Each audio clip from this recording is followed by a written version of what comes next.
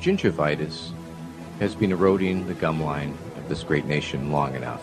We can no longer be a nation indentured. Our very salivation is at stake.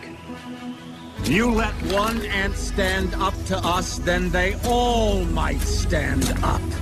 And if they ever figure that out, there goes our way of life. Krusty Krab is unfair. Mr. Krabs is in there, standing at the concession, plotting his oppression. We can't just have a march and rally and then go have a beer. Life in this society, being at best another bore. There remains the civic-minded, thrill-seeking, responsible females, only to overthrow the government, eliminate the money system, institute complete automation, and destroy the male sex. You picked the wrong femboy to mess with. Go to the Bureau of Free Love. It's not like a free love Soviet. The bureaucracy, you got to fill out this paperwork. Well, when do I get the free love? No, you got to fill this up and you got to come back next Tuesday. You got to interview. It's a bureaucracy. But it's free love in the end. Lucario is a spiritualist, possible Jill Stein voter. Ness and Lucas are in Japan. Hey, there's politics outside the U.S., you know. There's left-wing movements all over the world, okay? And I just think that's important. Sonic would be an accelerationist, and Jigglypuff, intersectional feminist queen. Oh, sure, let's see. I'm an elf, a mason, a communist. I'm the president of the Gay and Lesbian Alliance for some reason. There's nothing new about poverty. What is new is that we now have the techniques and the resources to get rid of poverty. And the real question is whether we have the will. Okay, welcome to the Three Left Show. I'm your host, Dan Platt. Back again in the studio. This is the Three Left Show. I cover news, issues, and anything of interest from a radical and revolutionary left perspective. I am Daniel Platt.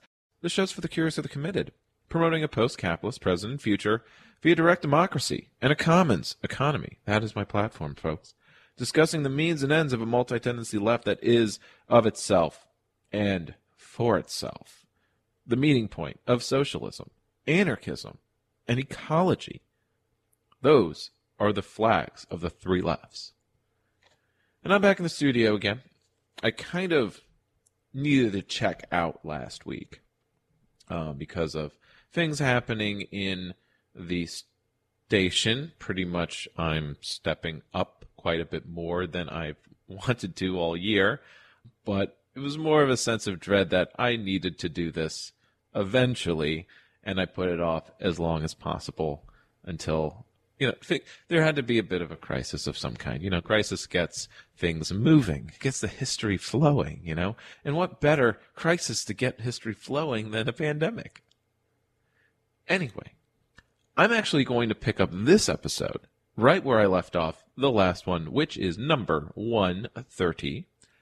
What did I call it? Class war confusion, I called it.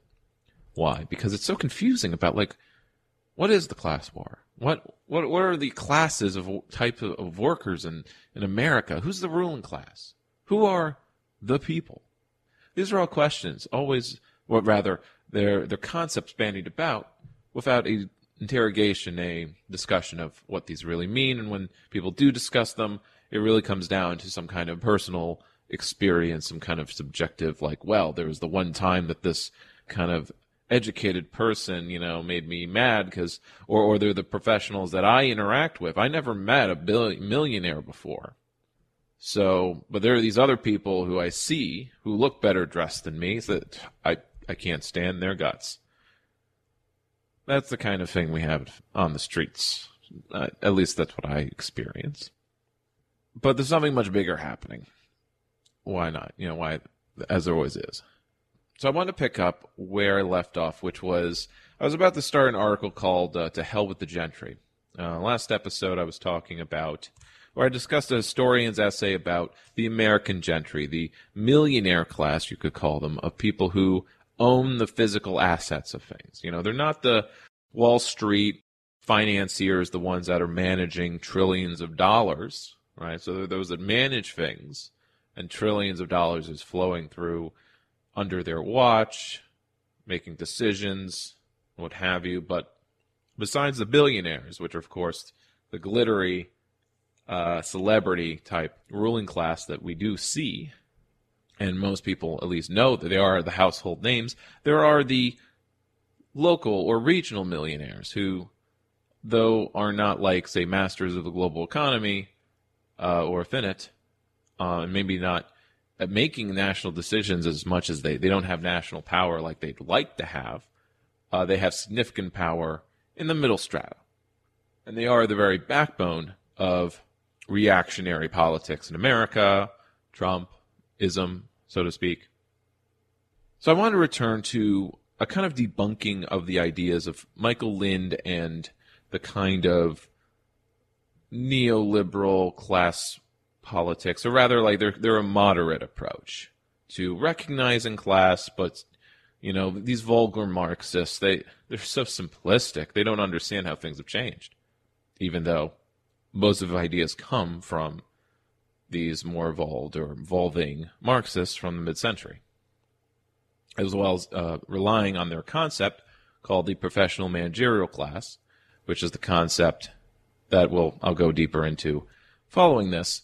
I'm going to cover the rest of his article where he debunks the concept of the 99%, something that was pretty important to me at one time as an occupier. It's not so much an important slogan anymore, but it still does represent a concept that is, though I can combine his ideas here with the American gentry kind of ideas, and how we can have a better conception where it isn't just a two-sided us and them, that there are strata of power, and that we can have a more nuanced or better understanding of political economy, besides just bad guys and good guys, me. So I covered the first bits of this where he published his new book called The New Class War, where he says that the real class divide in America isn't the divide between owner and renter or service labor versus professional labor. Rather, these exist, but he maps them onto education level, which is pretty odd. But it'll come into play in a future article that, if I get to it, about college. But he got kind of lambasted by left-wing thinkers, which I might respect more, but let's see. So to my surprise and amusement, the new class war has been denounced and mischaracterized in every prominent journal of center-left and radical-left opinion that has reviewed it. Despite my hostility in the book to Trump-style demagogic populism, a reviewer in the New York Times and an interviewer in the New Yorker tried to twist my argument that populist voters are not all fascists and racists into a defense of white nationalism, as did a dishonest reviewer in Jacobin, Dissent, The American Prospect, and The Nation, who all refused to review it at all. Because I was going to play, rather, it's in the cards that I play a clip of him defending himself on the Hill program, Rising, but I figured that was a little bit of an overkill. But needless to say, he was kind of part of those moderate voices in the last 4 years that was like, look, hey, there's a class war happening. It isn't just that Trump voters are racist or they're just motivated by race and fears that they have about the nation that are really vague and subconscious, but mostly that there's this other that's coming to erode what they believe America is. It's that there's this educated elite that does in fact control their lives, and they're just trying to fight back however they can by electing someone who just uses populist rhetoric, whether or not he does anything, which he didn't. But here he goes into he's trying to explain why these lefties hate him, or they don't like his ideas. I should not have been astonished. My mistake was to have paid little attention to particular developments in leftist thought of the day, which seemed to have taken place in the last decade between Occupy Wall Street, the movement, and the present. Last 10 years. Lots happened in the last 10 years. But most of the remnant of the American left, which thinks about class at all rather than only race and gender, appears to have settled on the view that there is indeed a class war in the U.S., but it is not between the non-college educated working class of all races and the college-credentialed managers and professionals, that's the PMC, a broad class into which most billionaires are part of or born into. Rather, the important class division is between the 99 and the 1%. wasn't just a slogan. It is, in fact, a theory or hypothesis. Or perhaps the 99.99% and the 0.01%.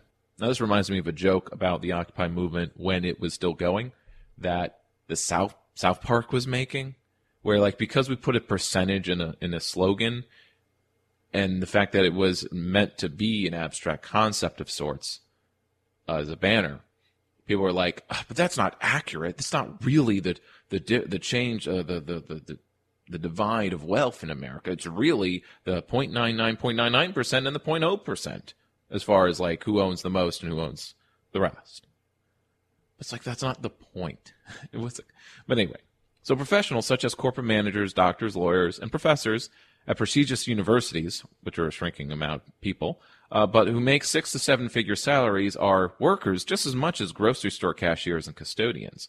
The workers must unite against the capitalists, who apparently are defined as a tiny group of individuals able to live entirely on capital gains.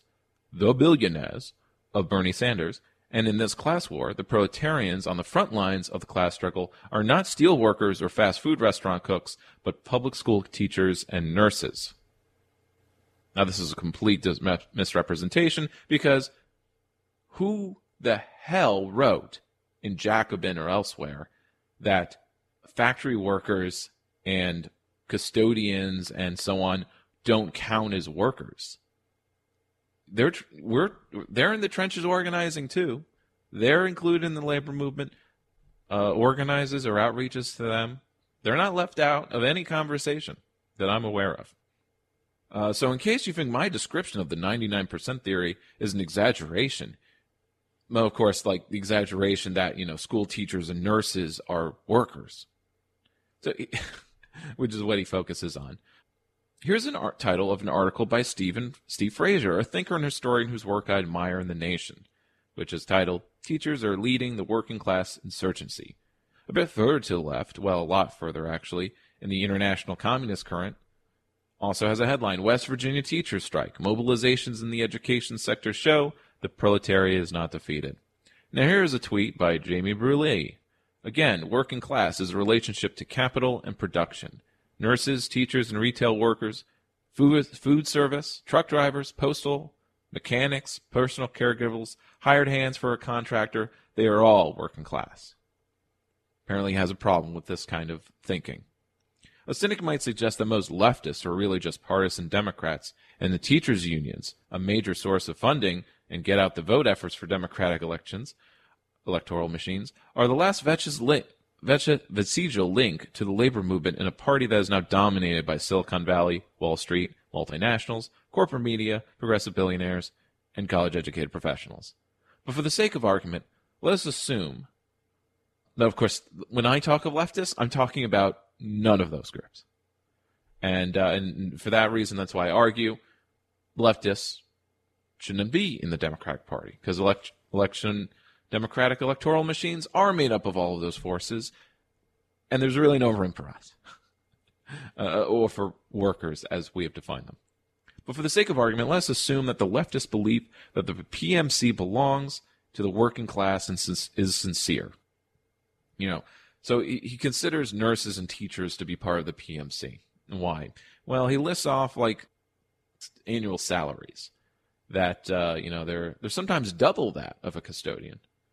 Now they're still all together, they're all making less than 80 grand or 100 grand, which is what you need to basically kind of comfortably own a house or what have you. Yeah, like a median income of a nurse practitioner is $115,000 a year.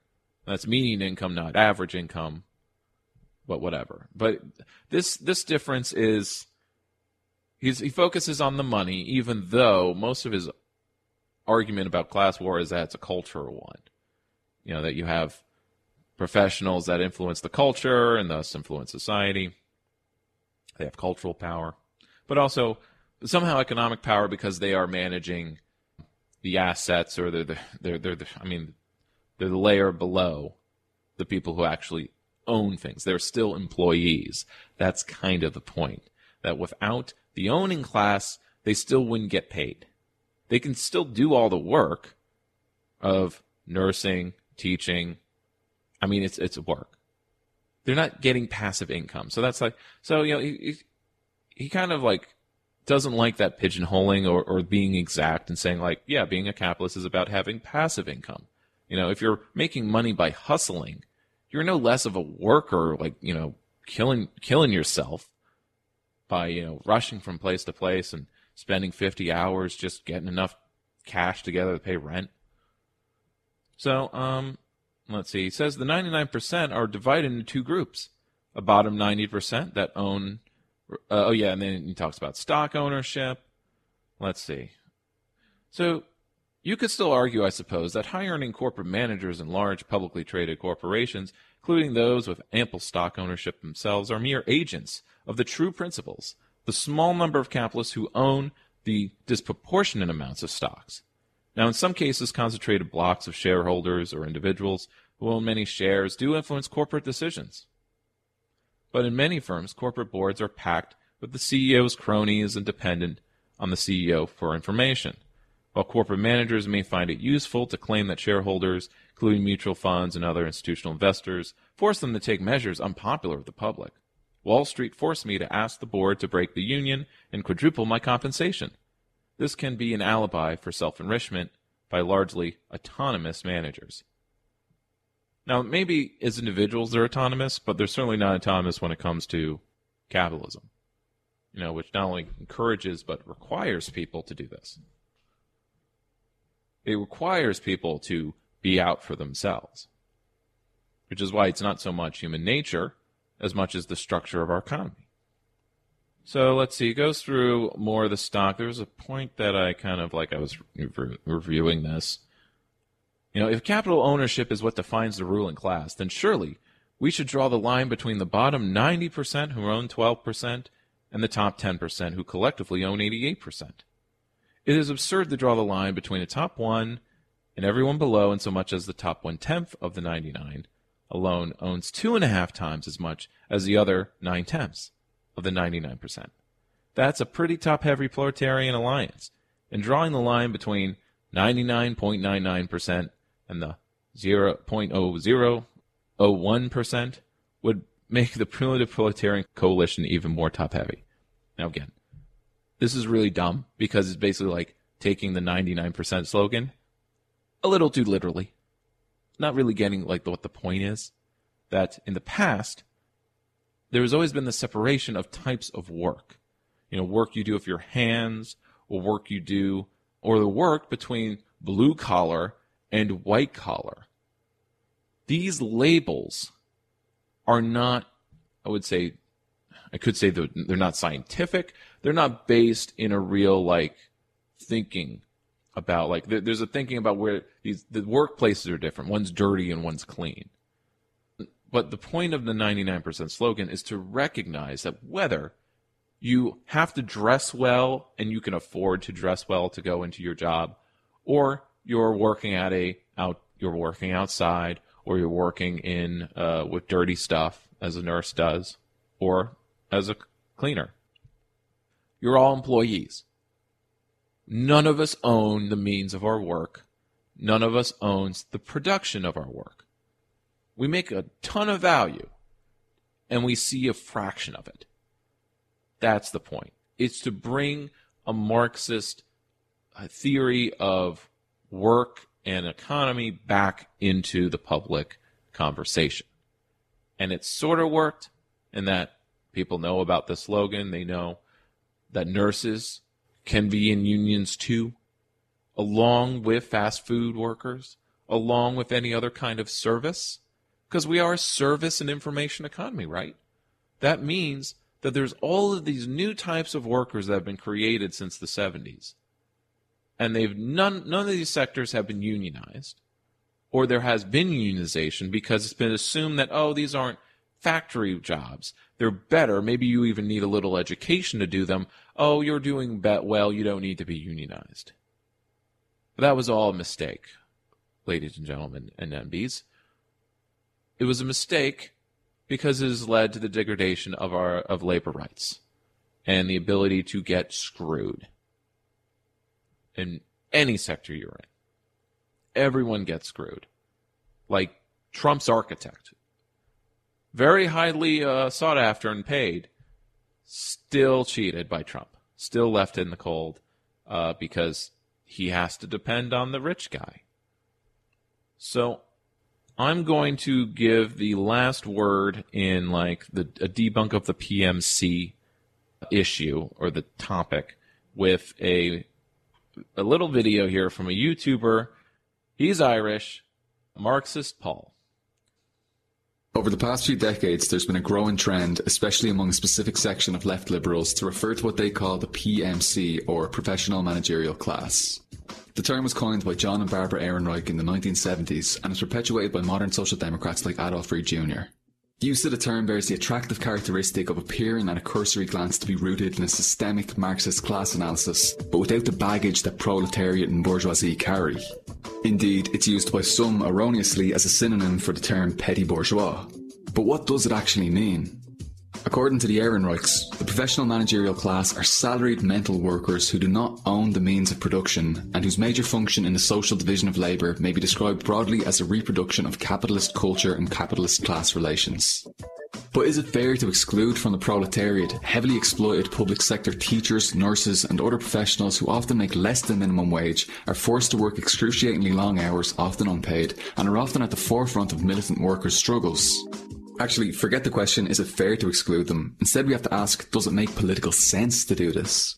Whose interests might it serve to cordon these workers off from the rest of the working class?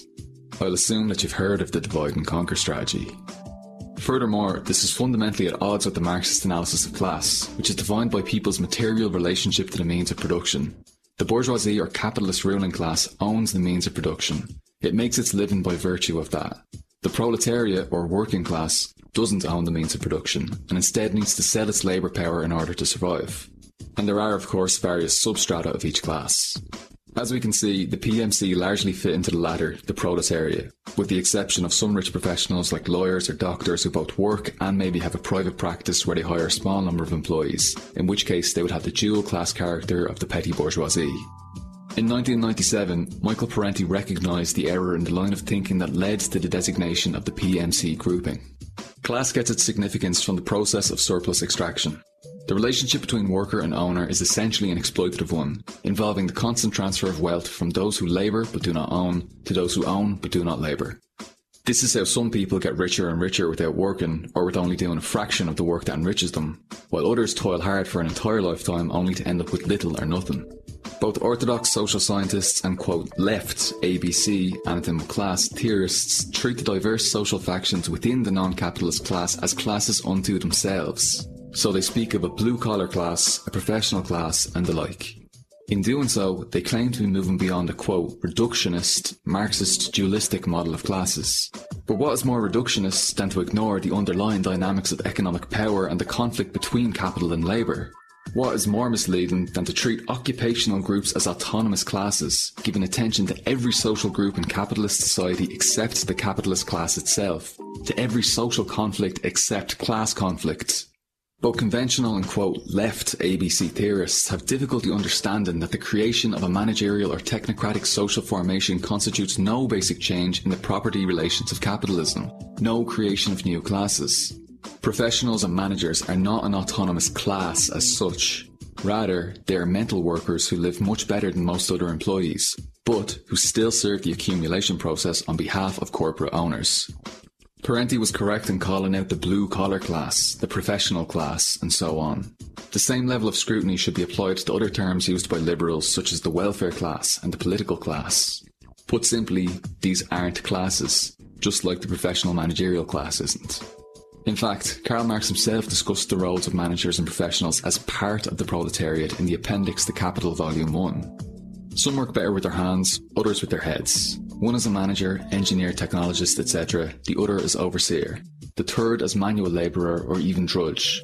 An ever-increasing number of types of labour are included in the immediate concept of productive labour, and those who perform it are classed as productive workers.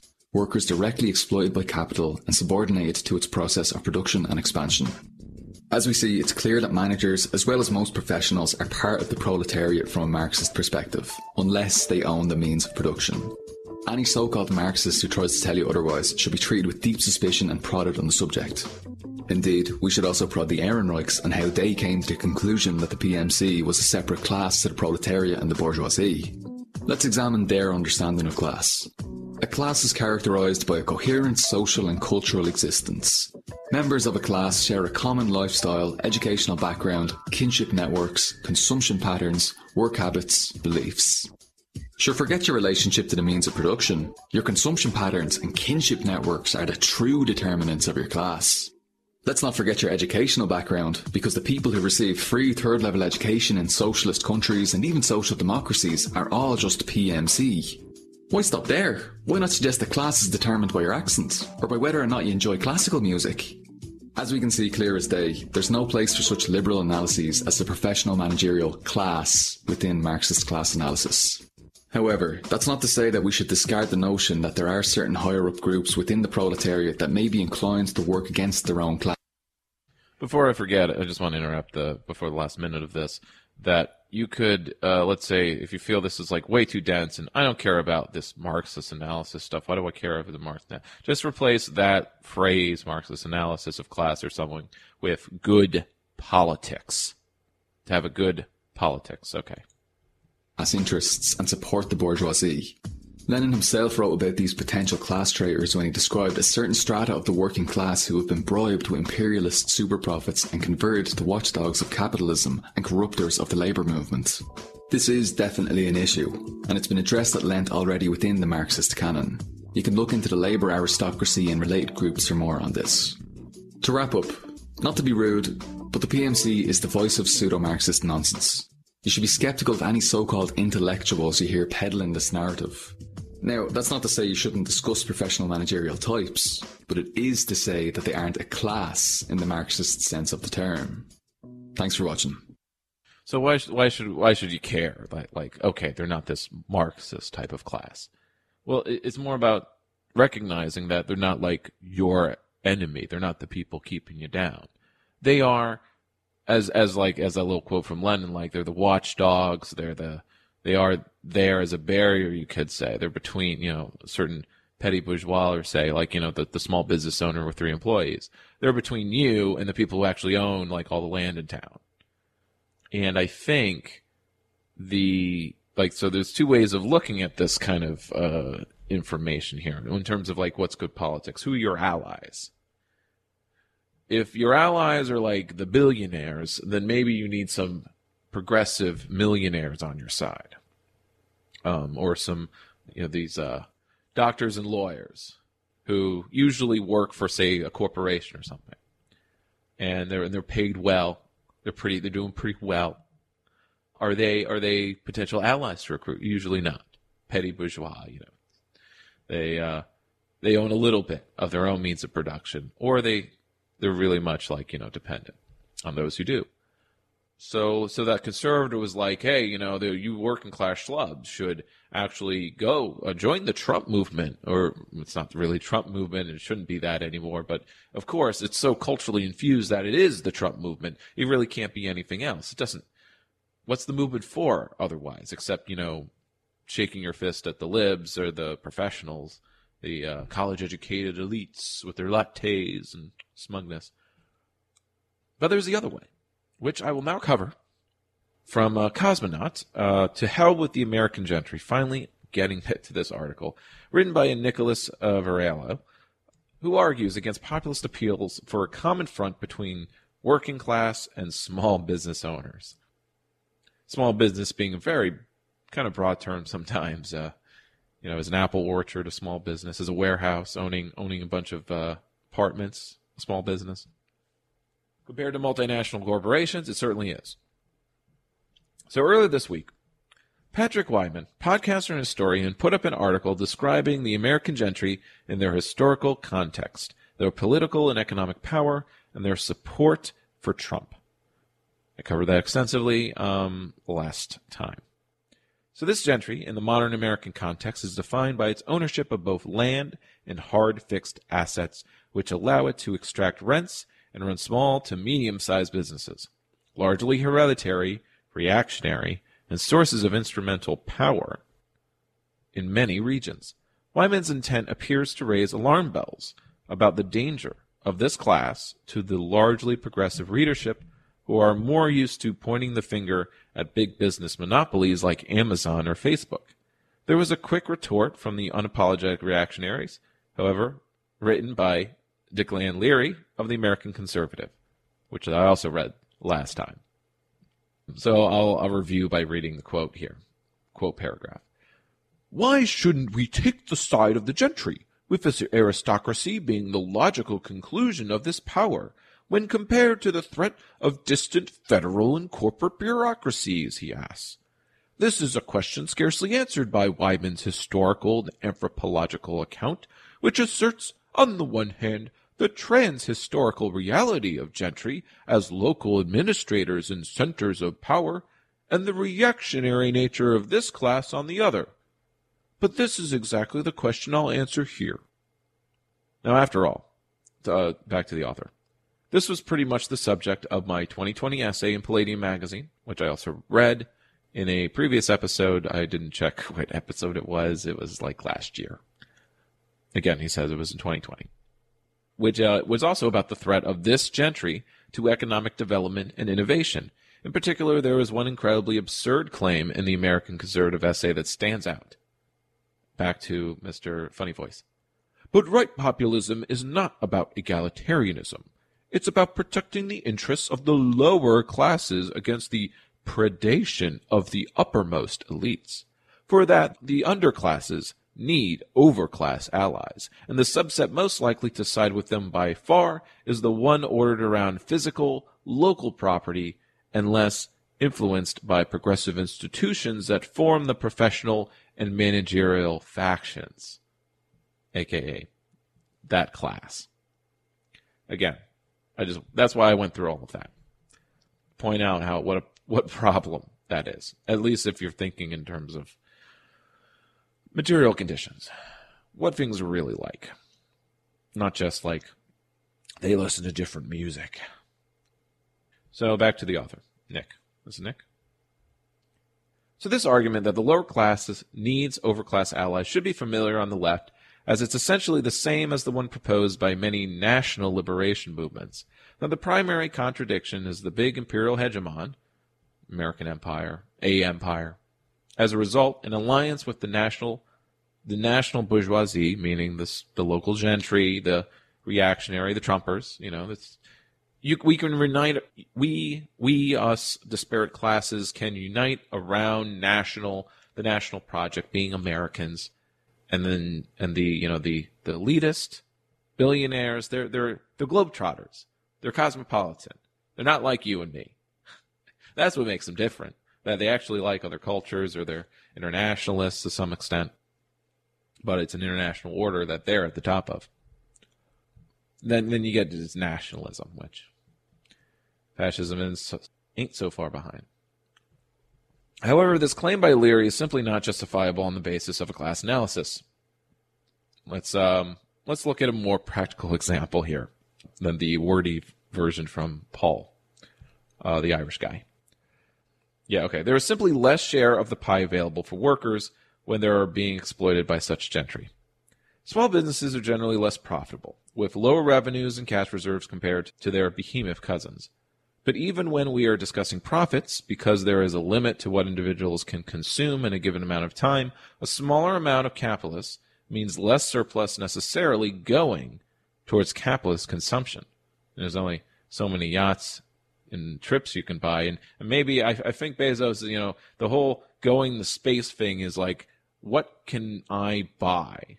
How can I raise billionaire consumption by including space travel, basically? So they are working at this problem. If you have the same amount of workers producing the same amount of surplus for 100 capitalists versus 1, there is more possible surplus that can be reclaimed through collective actions, such as unionizing in the case of the producing of one capitalist. It's no wonder then the support for higher minimum wages is greater among big businesses like Amazon and Walmart, who can afford to pay. However, Leary's argument isn't truly economic. It's political, suggesting that such a gentry would have the underclass's real interest at heart, or would tend to take their side against the big capitalists. This is historically false and logically unlikely.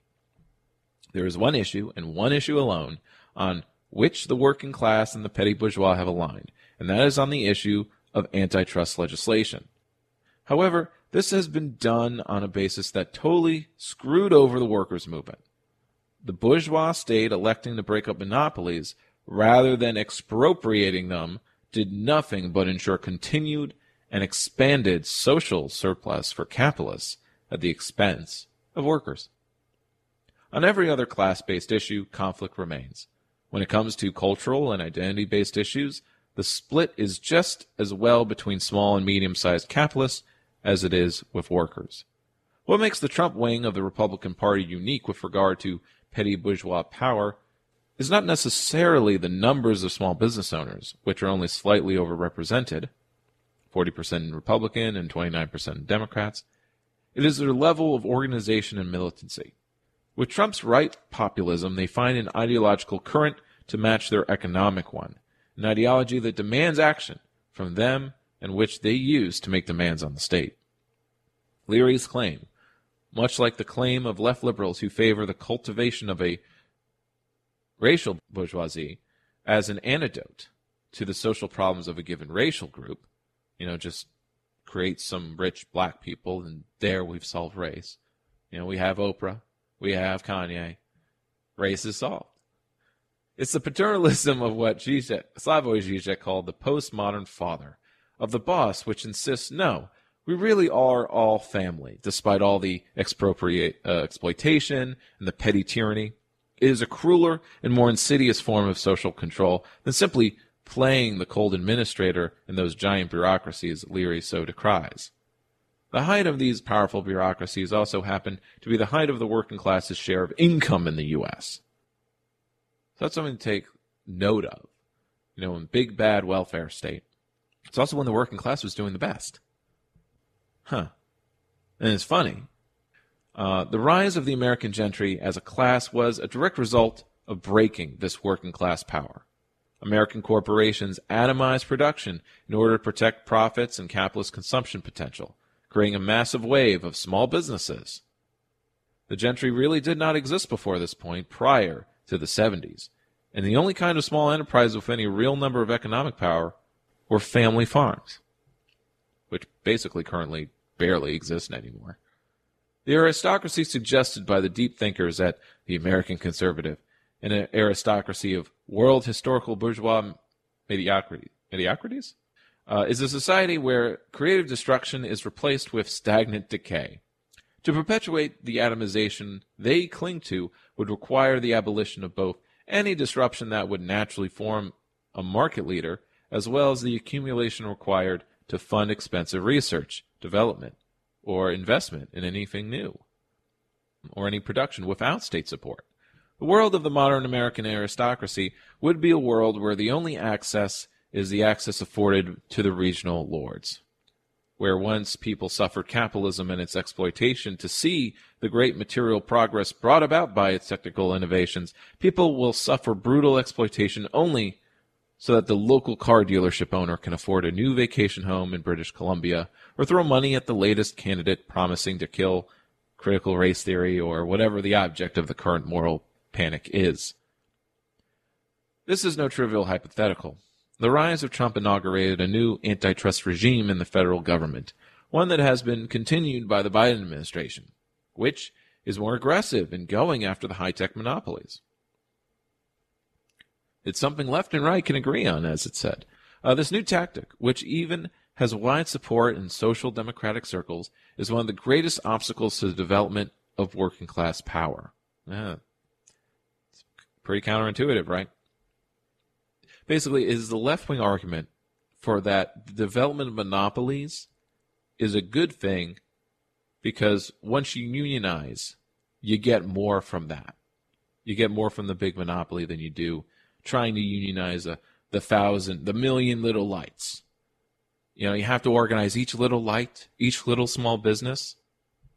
But there, it's actually true when the business owner says, oh, I can't afford to pay a living wage.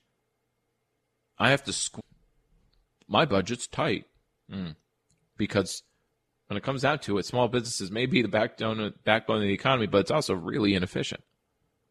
There's a lot of waste along the way. So Marx, let's turn to Marx then. In the final chapters of Capital, he describes the process by which capitalism would be brought to its historical conclusion. Now, you might take this as dogmatic. It's more a hypothesis. Updating what he had written many years earlier in the manifesto is worth quoting here. That which is now being expropriated is no longer the laborer working for himself, but the capitalist exploiting many laborers. Not just a few employees, but millions. This expropriation is accomplished by the action of the eminent laws of capitalist production itself, by the centralization of it. Creates monopoly. The capital naturally creates, in free markets, quote-unquote free market, unregulated, monopolies naturally occur. Right? So it's assumed that one capitalist always kills many others. Hand in hand with this centralization, just like how Amazon eats up all the booksellers and whatnot. Or this expropriation of many capitalists by few develop on an ever-extending scale the cooperative form of the labor process. By having all the centralization, unionization becomes possible. The conscious technical application of science, the methodological cultivation of the soil, the transformation of the instruments of labor into instruments of labor only by usable in common, meaning having large machines that take a group of people to use instead of just like a single hand tool. Let's see. The economizing of all means of production by their use as means of production of combined socialized labor. By socialized labor, he doesn't mean it's like commonly owned. He means like the work has to be done in groups. The entanglement of all peoples in the net of the world market, and with this, the international character of the capitalist regime. So, go back to Nick. With ever greater socialization of production, and even fewer capitalists benefiting and actually administering, the working class can expropriate these enterprises which are no longer compatible with market coordination and private property. Working class power itself, its political organization and strength is, according to Marx, driven directly by this greater socializing of production, which brings the whole working class of the world together to cooperate. By having a global economy, it means that we, as Americans, can talk to people in China, talk to people in the Middle East with translation apps and whatever, or learn languages through apps like Duolingo, whatever. It brings us all closer together. That's what makes, say, the worldwide republic less of a fantasy and more of a reality. And you can say, oh, Marx failed to predict this stuff. No, actually he did. It just takes longer than, his lifetime or the lifetime after him, just as like the issue or the lie comes in and saying like, oh, now that we've like started the Soviet Union, we've reached this end of history or something like that. Of course, any proclamation of the end of history or that history has moved to the next stage beyond capitalism, that's to be taken with a grain of salt. So back to the topic at hand. The American gentry and their class ideology of right populism finds that their mission is to bring this process to a screeching halt, to break the wheel of capital's historical progress, to arrest the scientific rationalization of production, making things more efficient, the fact that Amazon is able to deliver things in mere days when, let's say, little warehouse owner, would take a week. That's what rationalization means.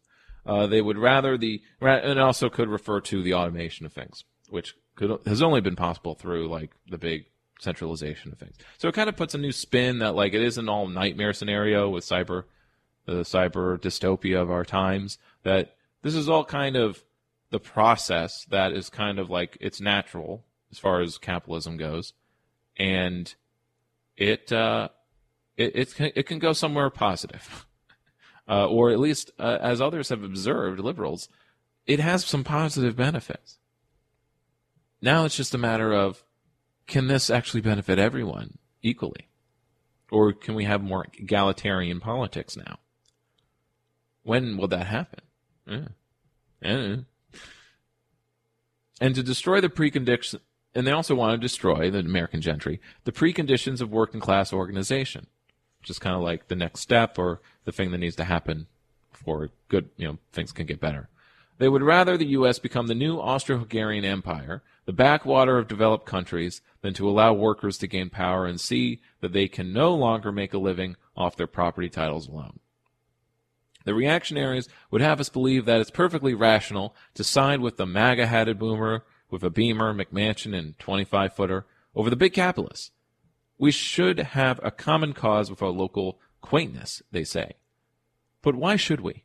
Even when we speak of local politics, it's these same people who defund our schools, run draconian homeowner associations, and cheer on corrupt local police. Socialists in Vermont created land trusts and public spaces for everyone. The petty bourgeoisie, in contrast, fight for an endless sprawl of car washes, 7-Elevens, and unaffordable, atomized housing.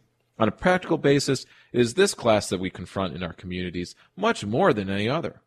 Due to the desert of political participation in this country, in many places that rule largely unopposed, being the only class with the independent wealth necessary to even pursue a public life.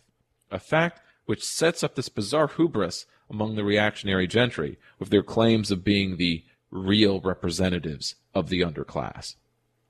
For review purposes, underclass refers to anyone who's basically perpetually poor. We should absolutely take the side of the big monopolies against this gentry. In fact, the big capitalists like Bezos, Zuckerberg, and the Walton family are more ready allies than any of the political leadership of the Democratic Party, or the Republican one for that matter, or even the vast state ideological apparatus of civil society, the universities, and nonprofits. The reality of this is quite simple. The big capitalists have a structural role that entails the killing of other capitalists as economic entities. It is true, the big capitalists are interested in crushing any working-class political power. But then so is the ideological apparatus of the state, of the liberal state, and the class power of the gentry. Indeed, one can argue that the others are far more effective at it.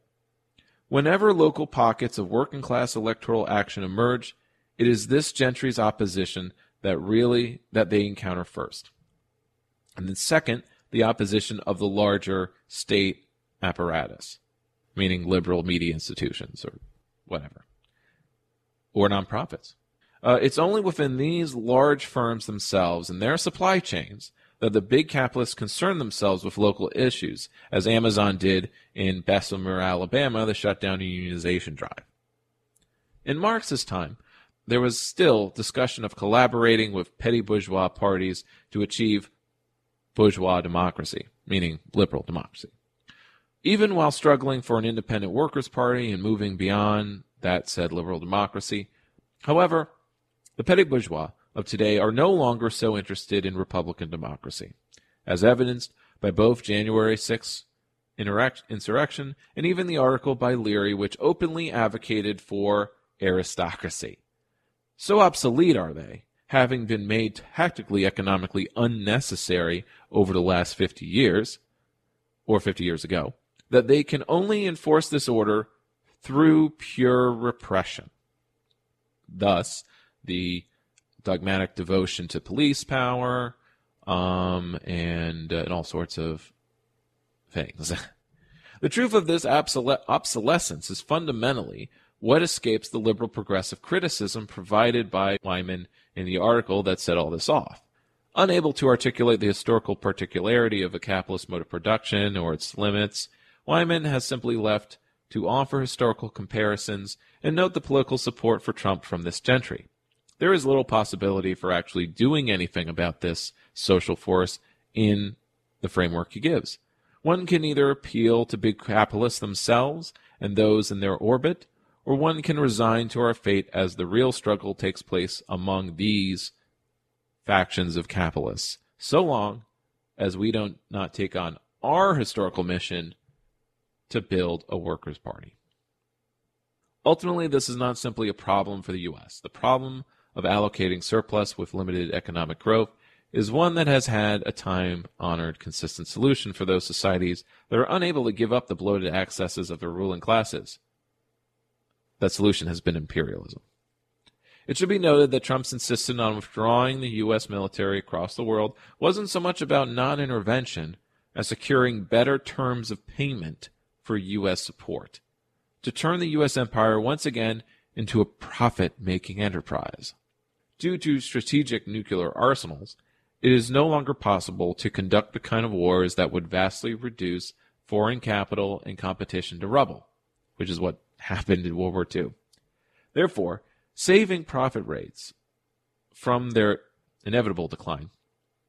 However, more extensive exploitation of natural resources and labor in the lower Americas and Africa is possible. The continued rise of petty bourgeois power entails a movement away from the global trade system supported by the American military and instead towards the old way of our exclusive spheres of influence. Almost done. Because of this necessity of imperialism to support such an aristocracy, this paradise for the gentry will still entail massive financial monopolies, only ones that are pointed outward rather than inward. This is necessary to impose the vast rents on the countries within the empire's sphere of influence, meaning our American allies abroad. A never-ending primitive accumulation is the sublime American dream they so desire, a stillborn world, one where capitalism's explicit social relations are suspended in time and the real logic of capital suppressed so as to prevent any threat to those same relations. Keep the other capitalists at bay. It is a big rat race after all, right? So in contrast, the gentry's destruction can only entail a better world for pretty much everyone involved. As it turns out, we are actually quite lucky that Marx was wrong about this. His claim, known as the immiseration thesis, that expanding monopoly resulting from consolidation of development would create ever more misery for the working class, it kind of actually turned out to be incorrect. The economies of scale and socialization of production that he correctly identified as nurturing working class power also enabled labor to get more of surplus for itself as the economy expanded, referring to the mid-century boom times. Adding rents to increase wages beyond their subsistence level. The battle for unionization against Amazon is a winnable one, but such a battle against vast, atomized networks of small business owners isn't. The working class position, or leftist position, whatever, in the developed world, meaning America, should be really quite simple. Expropriate, expropriate, expropriate. Capitalists expropriating capitalists. The state expropriating capitalists. The working class itself then expropriating the state. We can skip steps where possible, though the first step, of course, is to bury the American gentry. And just like that, I've reached the end of the hour. So let's meet me back in the second hour, folks, where I will be talking about, I'll be going off of this class analysis stuff, though I'm not really leaving it behind. But I'm going to shift it over to talking about working class power in the post-pandemic, we could call it, the Great Resignation, labor shortages, those buzzwords, and I'll be going deeper into those concepts and kind of try to puzzle out what's going on, but also kind of talk about college as well. So let's go about that the other side of the break. Breaking news from the Occupy Red Robin movement. The protesters have decreased in number from 2 to 1, as one of the protesters has apparently splintered off from the group to start a new movement, Occupy the Restroom. Tom, Occupy the Restroom has been going on for almost 30 minutes now. Certainly a sign that this country is more divided than ever. These 99%ers are fed up, and as a result, you can clearly see this restroom is occupied. Tom, it looks like the movement is finished, but from the time it took, it must have been a pretty decent-sized movement.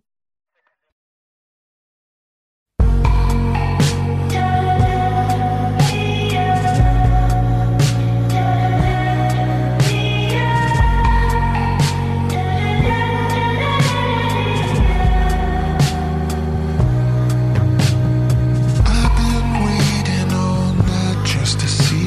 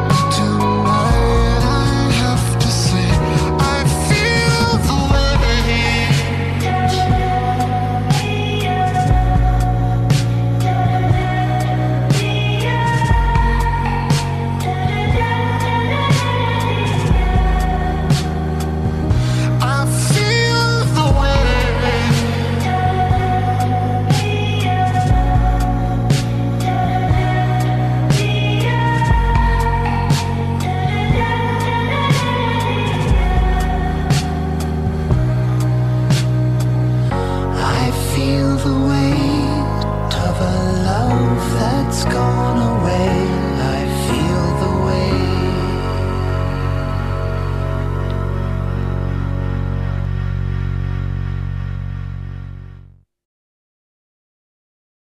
Okay, that was I Feel the Weight by Mike Snow. Non-political song for once, but kind of representing my mood. You know, I feel the weight. Feel the weight of the world, weight of history. History moves, folks. How does it move? I just want to do, I don't know if I would call this an addendum, but it's something I came across. Wall Street Journal advertised to me via Facebook. This article just kept coming up over and over, and eventually I caved and read it. I didn't have to pay for it, so whatever. Or my time and my eyeballs, so whatever. The price to pay, I suppose, of the digital economy. But it's about college, but also about men in college. Hey, I'm masculine. Maybe I could talk about masculine issues without falling into the traps of men's rights or anti-feminism. No. Don't have to do that at all. In fact, I consider it a form of radical feminism or a form of egalitarian. You know, you got to be egalitarian. So you want that gender parity, okay? One of the goals is to have some kind of gender parity. I don't mean sex parity, I mean gender parity, okay? They are different things. But anyway. But there's also, I wanted to read this episode, because it overlaps with that PMC culture analysis of, like, you know, college matters, but also college is a commodity, especially since the 70s. The real big issue here is that college is a commodity that, as a consumer good from the post-70s onward, it's kind of encouraged a trend that individualizes ourselves in all things. It collapses community or any kind of identity or belonging. This kind of comes up to me, especially, maybe it's the digital beast. See, I just started a job. I guess I don't know if I'm allowed to say where, but it involves the New York State college system. So it's something I'm more interested in being exposed to various things. And I was reading some articles from basically it's like the magazine of higher education. And I followed a bunch of articles about the kind of challenges to the Greek system, you know, fraternities, and how a number of colleges have been, because of the #MeToo movement, various, the kind of transition of campus activism being about representation, identity, social justice type of issues.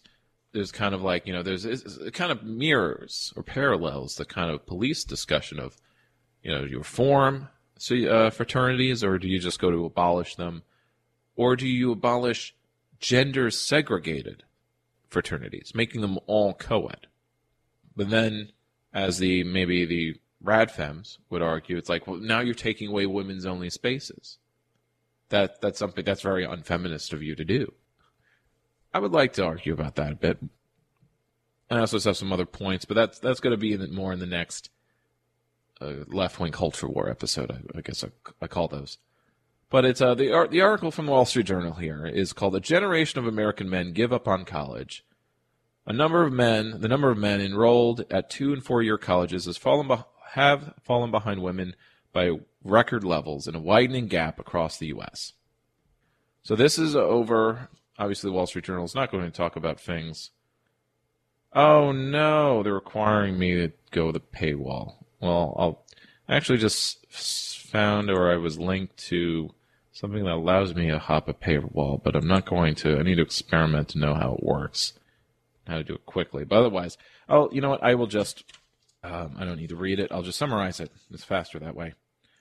I'll just summarize it that for the last, I don't know if it's 10 years, or at least on my radar it's been, maybe it's because it's since I left college. It seems like I see all these liberals and progressives kind of putting out memes, or it's not just them, it's all kinds of moderates or all kinds of Americans, I guess, walks of life, putting out memes and talking points about how, look, college isn't for everybody.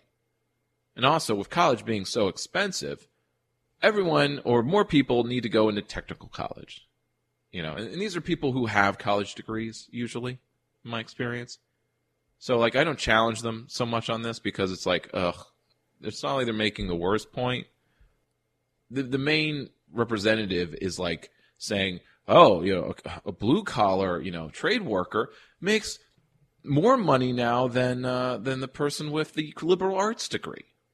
Basically making it an either or binary. That's problem number one. Making them this exclusive division between a technical education and a liberal education. Now, if you need it explained, not to be sarcastic or condescending, but liberal education refers to the well-rounded knowledge base of being like a citizen, of being able to, I can summarize it as this. It's the ability to not get scammed. Not get scammed by demagogues, political or otherwise, to not get scammed in the economics space, to not get scammed intellectually by charlatans and pseudo-intellectuals and whatnot. To be able to read critically, to think critically. This is something that, at least in New York and maybe other quote-unquote blue states, that secondary and primary education has attempted to shift towards. I'm not seeing it. In fact, it's kind of a tension that like there's both the pressure or the Montessori free school movement to get more liberal arts into our primary and secondary schools, but at the same time, there's the trend and the money to make more like technical schools. Like we need to prepare the kids for the real world of the labor market. They need to be ready to be workers, because that's kind of what schooling has always been. Training good workers, and then any education reform, charter schools, what have you, is about training the next generation, the future of the workforce. Not the future of citizens, but of workforce. And this has been applied to the college level, which is, at least historically, always been about training leaders and citizens. That's what being educated meant. It meant the ability to manage the economy, yes, but also to do empowering work, to be an empowered citizen. And just going to technical school ain't cutting it. Now, I regret, or rather, if I'm going to go into school in the future, get a second degree or whatever, it's going to be a technical one, I assure you. I want both for myself and everybody else. And thus the political goal is free college, free at point of service, what have you. That was part of the Bernie Sanders movement. It's democratic social politics. Anything left of Elizabeth Warren includes that. So it's really weird, and I usually don't see it that often, but I get an argument when this comes up with people I feel should be they're the left of Elizabeth Warren, but maybe they're not. They see this dichotomy between a technical school education and a liberal education and seeing them as separate, or that you can only pick one, maybe you can only afford one, or seeing one is inherently better than the other because of future potential income. You got your philosophy degree and now you're stuck doing a service sector work, or you're stuck as a barista. Ha ha ha ha.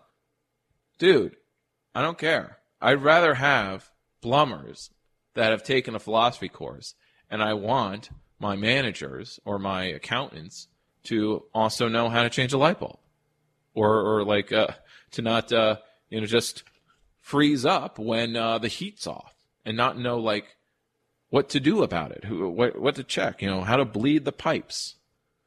Well-rounded education includes all of these things. And the fact that it doesn't, that there's this tug of war between making schools more technical and preparing people to be workers or being citizens and empowered members of society by knowing how to be lifelong learners, is a frustrating conversation when it comes down to that. And that men or the masculine people are caught in the middle, and they're basically told to make money right away, go into technical schools, if at all, or they're from some reactionary place, and they're saying, they're hostile places, they're not for me because of all the women saying that they don't want to be raped. As if, when men go to college, that they can't commit a sexual assault or that they'll automatically be painted in that corner. I can tell you I wasn't. But I went to a school in Manhattan, so what do I know about college? So yeah, that's the article there. What else do I have in my notes before I wrap this up? Yeah, so like that PMC thing from the first hour, college versus non-college. To have a free, egalitarian society, tri-terry education, aka college education, it should be just as required as secondary, right? It should be part of life, especially since we're all living a little longer. Well, rather, in America, life expectancy has gone down a little bit.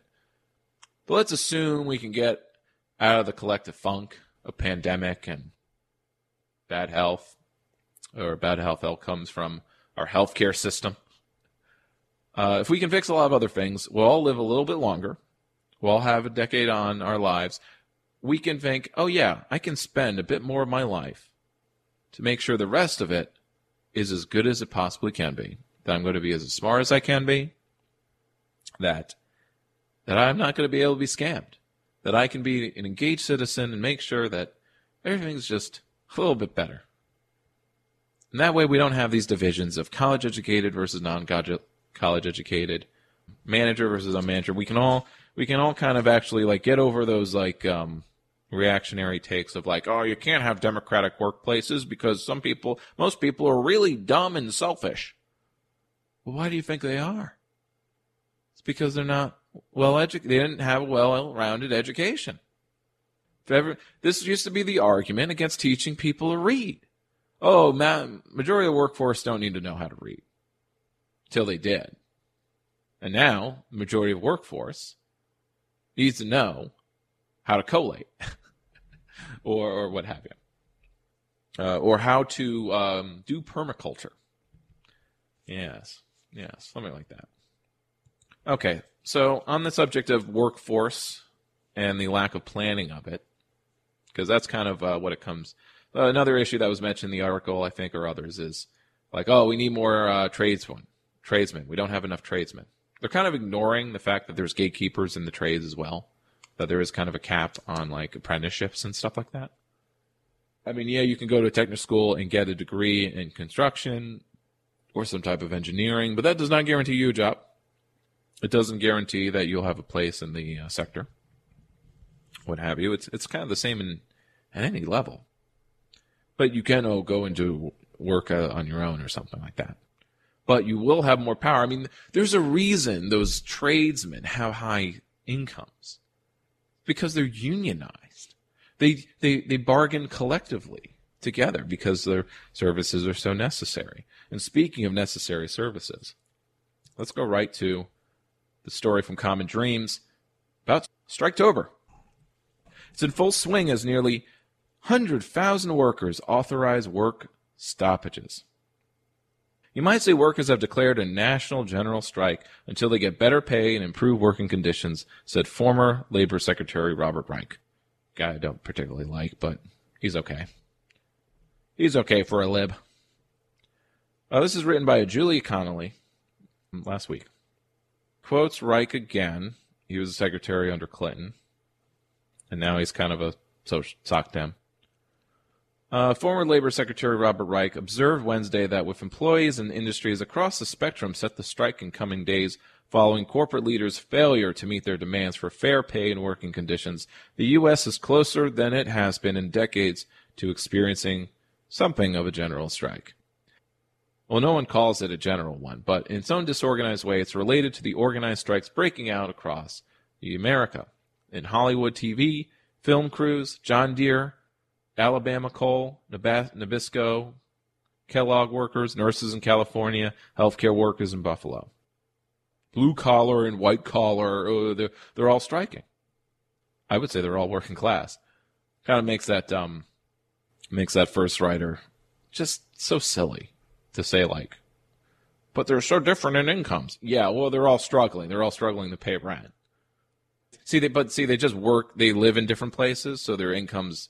Maybe their median salaries are different because these workers live in cities where the rents are higher and the cost of living are higher because of land speculation, whatever else. And the others are living in Alabama and the cost of living is a little lower. About 10,000 workers at farm equipment manufacturer John Deere are set to walk out Thursday if the company fails to negotiate a contract that satisfies the demands of the United Auto Workers there. With 90% of members voting on Sunday, 90% voted down a tentative agreement over pension plan changes and what they viewed as inadequate pay raises, boosting compensation by 5 to 6%, considering the company's skyrocketing profits this year with a net income between $5.7 to $9 billion. We're not asking to be millionaires. We are asking for fair wages, a pension, and post-retirement health care, one employee told WQAD, the ABC affiliate in Illinois. After 30 years or more of giving your body to a company moving 1,000-pound castings around or assembling tractors, it rips your body apart. It's not unreasonable to not want to have to worry in life of what if. More than 24,000 nurses and other healthcare workers in California and Oregon have voted on Monday to authorize a strike after contract negotiations with their employer, Kaiser Permanente, stalled. The workers are demanding relief from pandemic-related burnout, 4% annual raises, and an increase in hiring. After voting to authorize a strike earlier this month, 60,000 film and TV crew workers could go on strike on Monday if the Alliance of Motion Picture and Television Producers, which represents hundreds of production companies, fails to offer a contract that allows employees sufficient time off. Workers frequently work 12-hour days, often without meal breaks, and get only 10 hours off in between workdays, while the lowest paid, so that's just enough time to get home, sleep for 6 hours, and then go right back. Wonderful. While the lowest paid crew members earn less than a living wage, according to the International Alliance of Stage Employees. Striketober is a function of greedy bosses trying to recoup the unrecoupable, tweeted Jonas Loeb, communication director of that union. The recent strike authorizations and impending possible work stoppages come as thousands of people are already striking for fair working conditions, including 1,400 Kellogg plant workers in several states, 1,100 miners at Warrior Met Coal, who have been fighting for a fair contract since April, and the 2,000 hospital workers in New York. The nationwide wave of worker solidarity involves the kind of numbers you don't see anymore. Well, you see them now, tweeted the HuffPo labor reporter. Now, keep in mind, these are all the unions that basically kind of still exist. They're the ones that are left. But they're able to fight a little bit more. What of everyone else? Reich wrote that with frontline workers across the country, this is why I don't always read Common Dreams, they're very much focused on these left intelligentsia or it's just SOCDEM, so they're focused on SOCDEM thinkers and quoting things like that. Corporate America wants to frame this as a labor shortage, wrote Reich. Wrong. What's really going on is more accurately described as a living wage shortage, a hazard pay shortage, a healthcare shortage, a paid sick leave shortage, and a healthcare shortage. Unless these shortages are rectified, many Americans won't return to work anytime soon. Maybe I should have read this last, because the next two are all about that worker shortage and kind of puzzling over it. But this kind of, Wright kind of succincts it as, this is the left of center view of the labor shortage. That it's a shortage of supply on the supply side of the economy's part. And so we get to demand a little bit more. Well, we're going to demand something, some of that surplus or that shortage, that these shortages be filled before we actually go back to work, business as usual. Of course, it won't be business as usual anymore. As the theater union members' potential strike drew near, the union pointed out that some of its members, stagehands and theater tech workers at North Shore Music Theater in Beverly, Mass., secured livable wages after striking for just one day this month. Sometimes a one-day strike is all you need. That crew were previously paid 60% less than the industry area average, but will now be receiving wages starting at $18 an hour. The AFL-CIO president, Liz Schuler, told The Hill that the Striketober movement shows that with economic inequality getting worse and worse, unions are the solution. This is the capitalist system that has driven us to the brink, Schuler said. Unite Here, which represents 300,000 hospitality employees, expressed solidarity of the workers taking part in Striketober and urged them to see themselves as in a position of power. It is clear that we are in a significant moment for union organizing, said the union. What we cannot do is lose this moment. The so-called labor shortage, which we know is really just a shortage of jobs that pay us enough to live on, is a powerful bit of leverage workers have over employers right now. You know what scares bosses? Sarah Nelson, president of the Association of Flight Attendants. They are scared of worker solidarity. Striketober is terrifying the bosses. All right. So this is a blog called The Sunday Morning Post. I believe it is just this man's blog, Ben Sprague. It's titled, Where Are All the Workers? He only has about 500 subscribers, but somehow this got shared to me.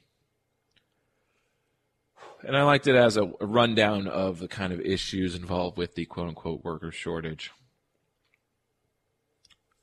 So starting from Ben's writing here. My wife and I managed to get a few kid-free hours to ourselves last weekend while our 3 balls of energy spent the day at their grandparents'. We went out to dinner at a local restaurant and were greeted by the hostess, who promptly told us that it would be at least a 30-minute wait. We eyed the dining area behind her, noticing it was barely half full. We're understaffed, she answered, without us actually asking the question out loud. Let me first say this. People should be especially nice right now to workers in restaurants and retail. There is no reason to be annoyed or frustrated with the person who is there serving you. At least they showed up. It's not their fault that their business doesn't have enough workers. Tip bigly, but more importantly than that, be patient and kind. While our experience is just an anecdotal example, I suspect many people reading this have experienced something similar in recent months. And it's not just leisure and hospitality businesses either. Bus drivers, plumbers, teachers, nurses, you name it. And the industry is probably short-staffed. So where are all the workers? Let's dig in. First, the labor force participation rate. So the chart above, which shows it's a line graph, which basically shows that half of the workforce that stopped working during the pandemic, especially the lockdown section of it in mid-2020, only half have actually come back to the workforce as of last summer. So the chart above shows the labor force participation rate over the past 5 years. A clear drop is evident upon the outset of COVID-19 when employment plummeted around the country as businesses shut down either by choice or by mandate. What the chart also shows, however, is that even though employment rebounded in the months that followed the initial drop, the overall number of Americans in the workforce still lags somewhat significantly behind pre-COVID numbers. So the participation rate is a technical term that represents a ratio of the total number of people in the workforce, which actually includes both people who are working and people who are actively looking for work, to the total non-institutionalized population, which includes all Americans aged 16 and older who are not incarcerated or in a healthcare institution like a nursing home or long-term care facility. According to the Bureau of Labor Stats, August 2021, there were 261 million non-institutionalized Americans in the workforce, and a workforce of 161.5 million, which yields a labor force participation rate of 61 and a bit %. As illustrated in the chart above, it is not exactly fair to compare August 2021 with August 2020 because COVID was in high gear last year. The employment scene was not exactly typical for that time of year. The fairer compensation is August 2019, when the labor force participation rate was 63%. So it decreased from 63% to 61%, which might not seem that significant, but a 1.5% decline actually represents nearly 4 million workers. That is 4 million fewer people in the workforce at the same point that there were in 2019. So my Maine readers might be interested to note, and this is where he lives, I guess, that this national phenomenon has played out similarly in Maine. And by the way, this might have been implied to me or linked to me because I was just in Maine last month. So the fact that I don't know if he lives in Bar Harbor, Maine, but I was just there. So okay, maybe I got to make a note of where I see articles, but I think it's just random leftist groups and it's just coincidence. But nothing is truly coincidence, folks. Anyway, so he also looked at the same rate in Maine. So in Maine, July 2021, it was 60%. In July 2019, it was also 62%. It declined 2.2%. And that's 678,000 people. The decrease in the labor force participation rate represents a loss of approximately 15,000 Mainers who are simply not active in the workforce anymore. Why? From 2006 to 2010, I worked for the Boston Red Sox. Yes, it was a dream job. A group of co-workers and I would do pub trivia at Boston Billiards near Fenway Park nearly every Wednesday night. An older co-worker who was a former school teacher gave us a piece of advice before we went out one night, saying, if they ask a question about which state in the U.S. is the home of something or produces the most of something or has the best of something, just say California. California is always the answer. Well, a recurring theme in my articles over the past few months is that if you're looking to understand or explain anything these days, there is really just one primary variable that is driving our collective behavior: COVID-19. So I have 5 hypotheses to explain why there is not enough workers right now, all of which are somehow related to the ongoing pandemic. No single hypothesis is the only answer, but I think they are all contributing to the current shortage of workers. So this guy's kind of still taking it from a supply point of view. Supply side, Reaganomic, it's like it's just not enough workers. Workers are gone. But I think he does dovetail with the actual issue here, pointed out by the union strike piece. Number 1, older workers aren't risking it. In 2020, there were 35.3 million American workers over the age of 55, according to the Bureau of Labor Stats. Just 1 year prior, pre-COVID, there were 37 million. So that's 2 million less. Decrease of 2 million workers age 55 and older. Data is not yet available for 2021, but I have to think the decline in the number of older workers has continued or at least not bounced back. Given the negative outcomes of COVID, including both serious illness and death disproportionately impacting older people versus younger, it is not surprising at all that many older workers have simply decided that they're not going to risk it by exposing themselves to interactions with customers and coworkers.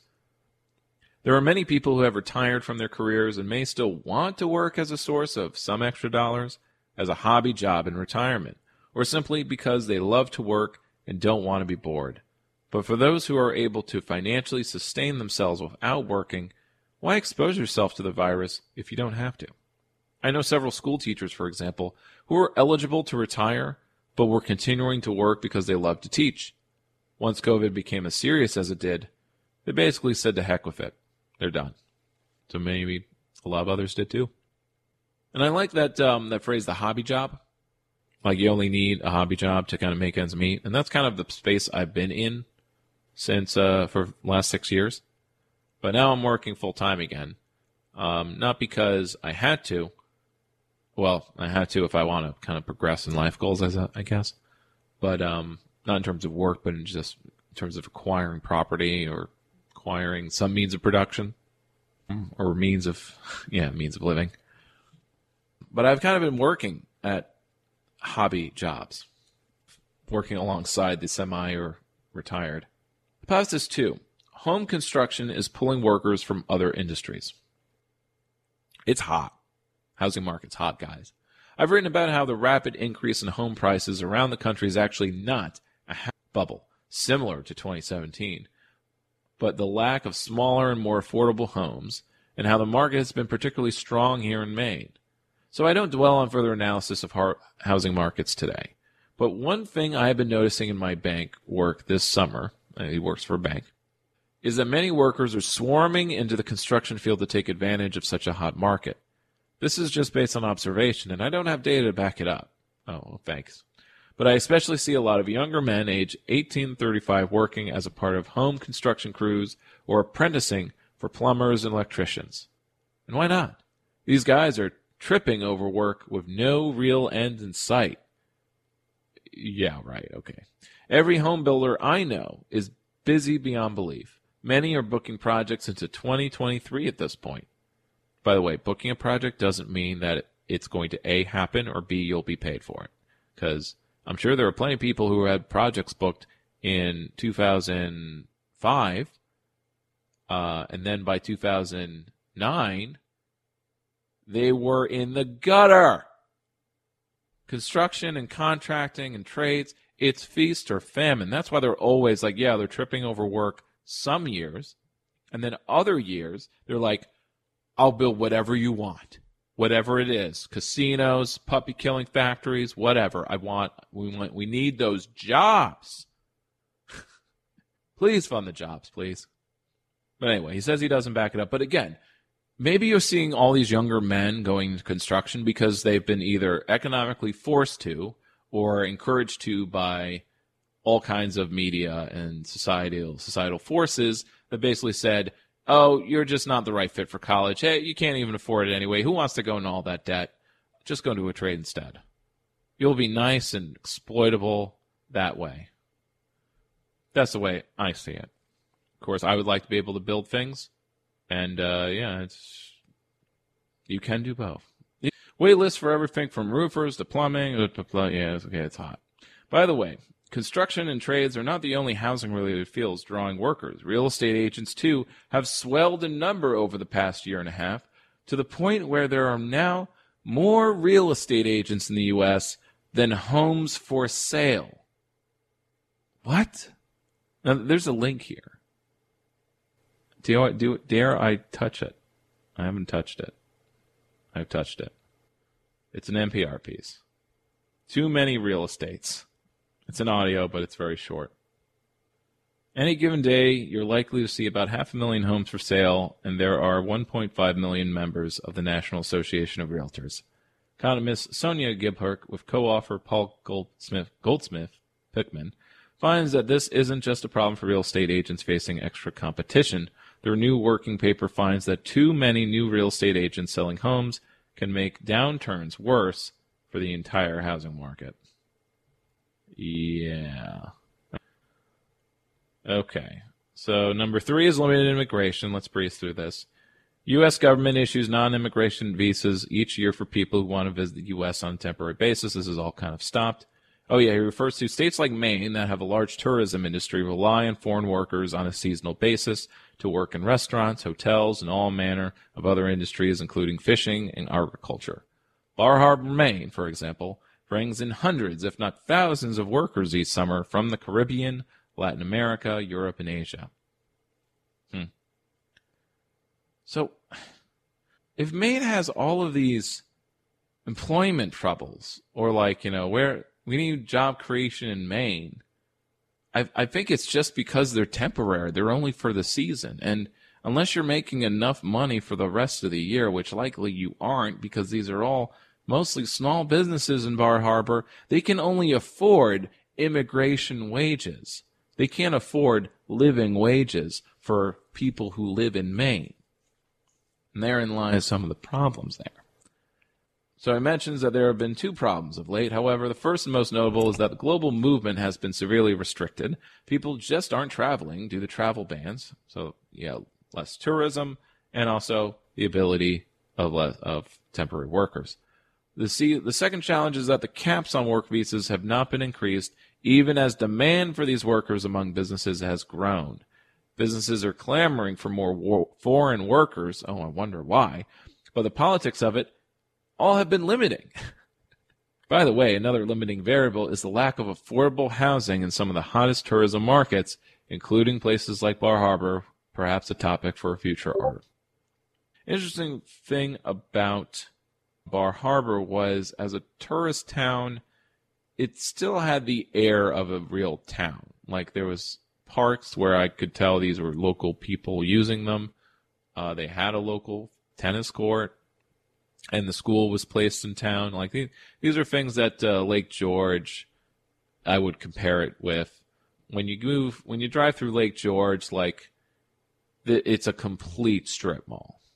It doesn't feel like it's a village, you know. But Bar Harbor at least looks like a town, even if all the houses are, I don't know, Airbnbs. But it also look like real people live there too. Hypothesis 4, which is actually probably backed up by, but also mentioned by the SOCDEMs, or leftists, is there's a lack of child care is keeping parents at home, especially mothers and grandmothers. All through 2020, child care facilities and schools around the country were shut down. As much as it became possible for many white-collar workers to work from home, this luxury was not afforded to all. Hourly workers, shift workers, and other blue-collar trades, in particular, had generally speaking no such option. So there's another way, like you can try to separate working people into classes, those that can work from home and automate, and those that can't. So there certainly was that separation there. But it's a separation of like issues for people. So they're cultural classes, or they're a type of worker, sure, a category. But the discussion earlier in the show was more about political categories of like, who are the economic allies here? Even though because just as you have workers who've been working from home and they want more flexible work schedules so they can work at home more. I mean, they didn't lose productivity. And okay, so yeah, I think I'll get at that in the next one. You probably heard this before, that and I covered this even as the pandemic was starting, that, you know, I could even see in the first weeks that everyone was basically having a wake-up call of like, what have I been doing with my life? Going to a cubicle office, you know, and like, I could do my job at home just as well. Why am I going into an office? And then the next question would be, why am I not being paid more? I'm making all the value here. I'm doing all the work. What is the manager there for except to manage me at work? And if I can do all the work and create all the value at home without the manager, what's the manager doing there for? And so on and so on. And then eventually, hopefully, it leads to a logical chain of thought of, this is all bull. Capitalism sucks. Let's build a comments. The lack of child care. A Gallup study from several months ago estimated that in February 2021, there were 2 million fewer women in the workforce in this country than 1 year prior, which would have been just prior to COVID hitting the U.S. In addition to child care responsibilities, the study also posited that women are more likely to be in frontline positions that have been more impacted by shutdowns, and that women are more likely than men to be mindful of the risks of COVID-19, which has led to many to withdraw from the workplace altogether. And the last one is that people just don't want to do certain jobs in the era of COVID. This is hypothesis number 5. It has fundamentally changed the way we work and how we think about work. The impacts will be far-reaching, from vast new opportunities for people to work remotely, or there are some companies, including large tech firms like Twitter, who have told their workers they may never need to come back to the office. The other side of this coin is that there are certain jobs that may not be as popular in the future as they have been in the past. Or at the very least, there are certain jobs that are just not sought after. Working in restaurants comes to mind immediately, for example.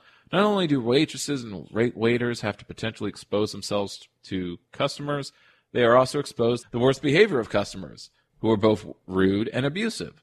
This behavior ranges from the general grumpiness of impatience to actual physical abuse.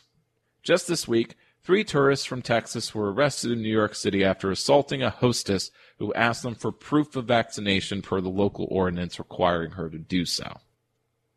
And this part here makes me think of like a more general, think of like what of the general the bigger question of what is the economy for? You know, it's to meet our needs. We don't need restaurants. We don't need there to be restaurant workers. Because when you think about worker shortages, like, we need all these workers. We need these jobs to be filled. Do we really? What do we lose? The ability to go out and find dine? I don't get it. No, you, petty bourgeois owner, you lose out on something. You lose a few more servants to wait on you. At least that's the way me in a crappy mood is thinking about it. But there's a shortage of fewer teachers and all these other sectors that I and many others would consider are needed positions that need to be filled. And that's where, let's say, there's shortages of teachers in the school district because the school district was forced to lay off 100 people. I'm talking about my school district because of state cuts. So that's not so much market forces and demand, although they would say it is. That's more about austerity and the ability to not take from the richest and fund our school system properly. Or to have savings, a surplus, a rainy day, so that if there is some shock, that social services do not have to shut down. Because maybe you don't remember what happens when social services get cut or shut down. All hell breaks loose. Or as they're cut slowly at year by year, trickle away, attrition, things get steadily worse. So what comes next? Asks the banker. There are other variables at play, too, besides the ones listed. I think multiple rounds of federal stimulus and enhanced long-term unemployment benefits have played a role, although there have also been studies that have found that states that reduced these unemployment benefits did not have any notable uptick in job seekers versus states that didn't. I like that little sentence there. Points out that it isn't just, people being lazy. They're on unemployment. As soon as that ends, you better believe they'll be going back to work, back to the grind, back where they belong, back to being productive for me. But no, there was no notable uptick. In my opinion, these programs, are the very least, did not let potential job seekers be more select. What they did allow is for potential job seekers to be more selective in the jobs they sought out. However, and anyone seems to have an anecdote about a friend, family member, Facebook acquaintance that was sitting home collecting unemployment when they could be working. I can hear my more progressive friends calling foul on this stereotype as they read this, but I have to be honest. I work with and know a lot of people through my bank work, and there have absolutely been people who have taken advantage of these programs. Now, of course, I hate this framing. It's not taking advantage of. It is living. It is just living. You're taking advantage of the system. Yeah, okay. Norm. But a more overarching variable, and the point on which I will conclude today, is that the economy has just been bouncing back. I'll end where I started. This is a strange time for our nation and world, and a strange time for the economy and the people who are part of it.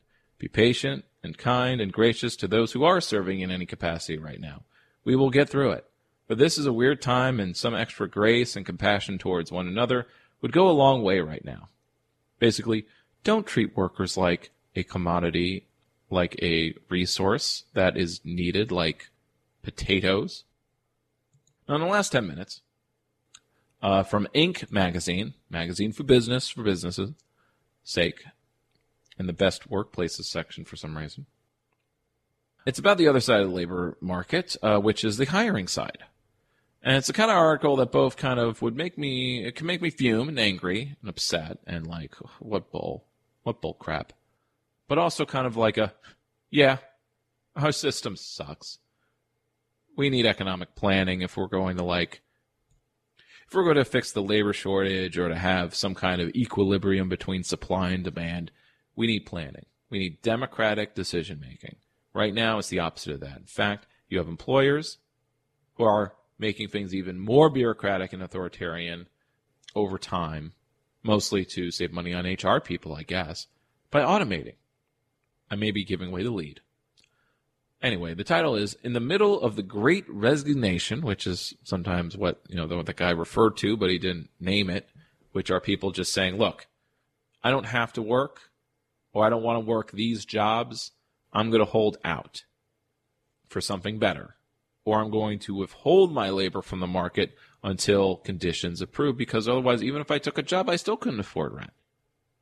So in the middle of the Great Resignation, as it's kind of called, employers are rejecting millions of qualified workers, new Harvard research finds. It's labor shortage. Yeah, right.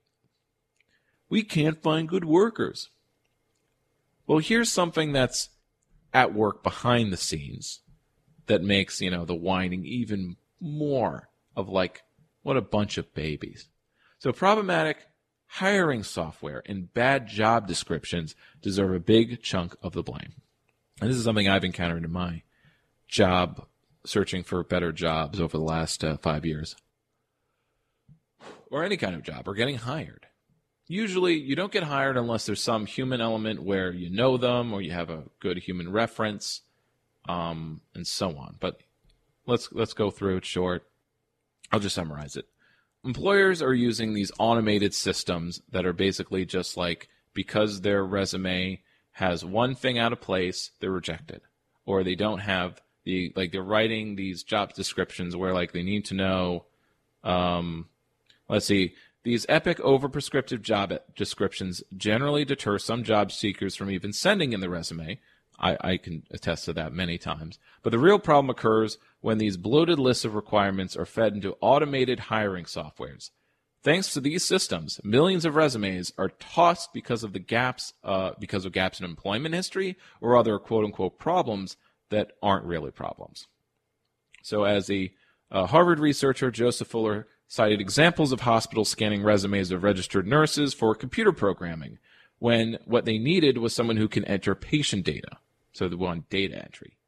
Power companies, he said, scan for customer service background when hiring people to repair electric transmission lines. Some retail clerks won't make it past a hiring system if they don't have floor buffing experience. And this is a problem with most hiring, that it precludes any on-the-job training, and thus putting more and more burden on colleges and technical schools, where you basically need to get 3 different types of degrees to be qualified to do, a plumbing job or something. There's no on-the-job training. There's no, I can't afford to train you or to have you to be the least efficient to be able to do the job as described right now. So in fact, 88% of employers the researchers spoke to agree that qualified candidates are vetted out of the process because they do not match the exact criteria of the job description. And this is not a minor problem. So does somebody really need a college degree to do the job, for instance? Previous studies show that in many, many cases the answer is no. The report also suggests moving from and this is the whole screening, you need a bachelor's, to do various things. The report also suggests moving from a negative to affirmative logic when screening for jobs. Rather than crossing off candidates for a long list of perceived issues, employers should instead aim to include all resumes that meet a shorter list of must-have attributes. Finally, smaller businesses with a manageable number of positions to fill may want to automate less of the process. Yes, it will take you longer to screen resumes by hand, actual work, but if that saves you from struggling to fill a position for weeks or months, maybe your fancy hiring software is a false economy. Man, I feel like most capitalism is a false economy. Don't you, folks? You may disagree with me, but you won't in the end. You'll agree with me in the end. So I think it's time, folks, to wrap up the show. My profound thanks for listening, which is a skill as important as talking, so I plan to listen to any constructive feedback, ideas for the show, stories, or topics you'd like to hear discussed. Send to my social medias on Facebook, Twitter, even Instagram, though I think it's just Dan Platt. This program is made as part of an independent community radio station. Please support us materially. That's at grandstreetarts.org. Support us. Best way of supporting the show is to just tell others about it. Share, comment, review, the stuff. Just put in a little bit of labor. It'll be worth it. This episode and the last 10 are broadcasts on most podcasting apps. The full archive of the show, all 130 episodes, are up on my website, 3lefts.news. Of course, The most important thing is to put the ideas, thinking, and projects talked about here in practice yourself. Be well. Keep it rad. Keep waving the flags of the three lefts.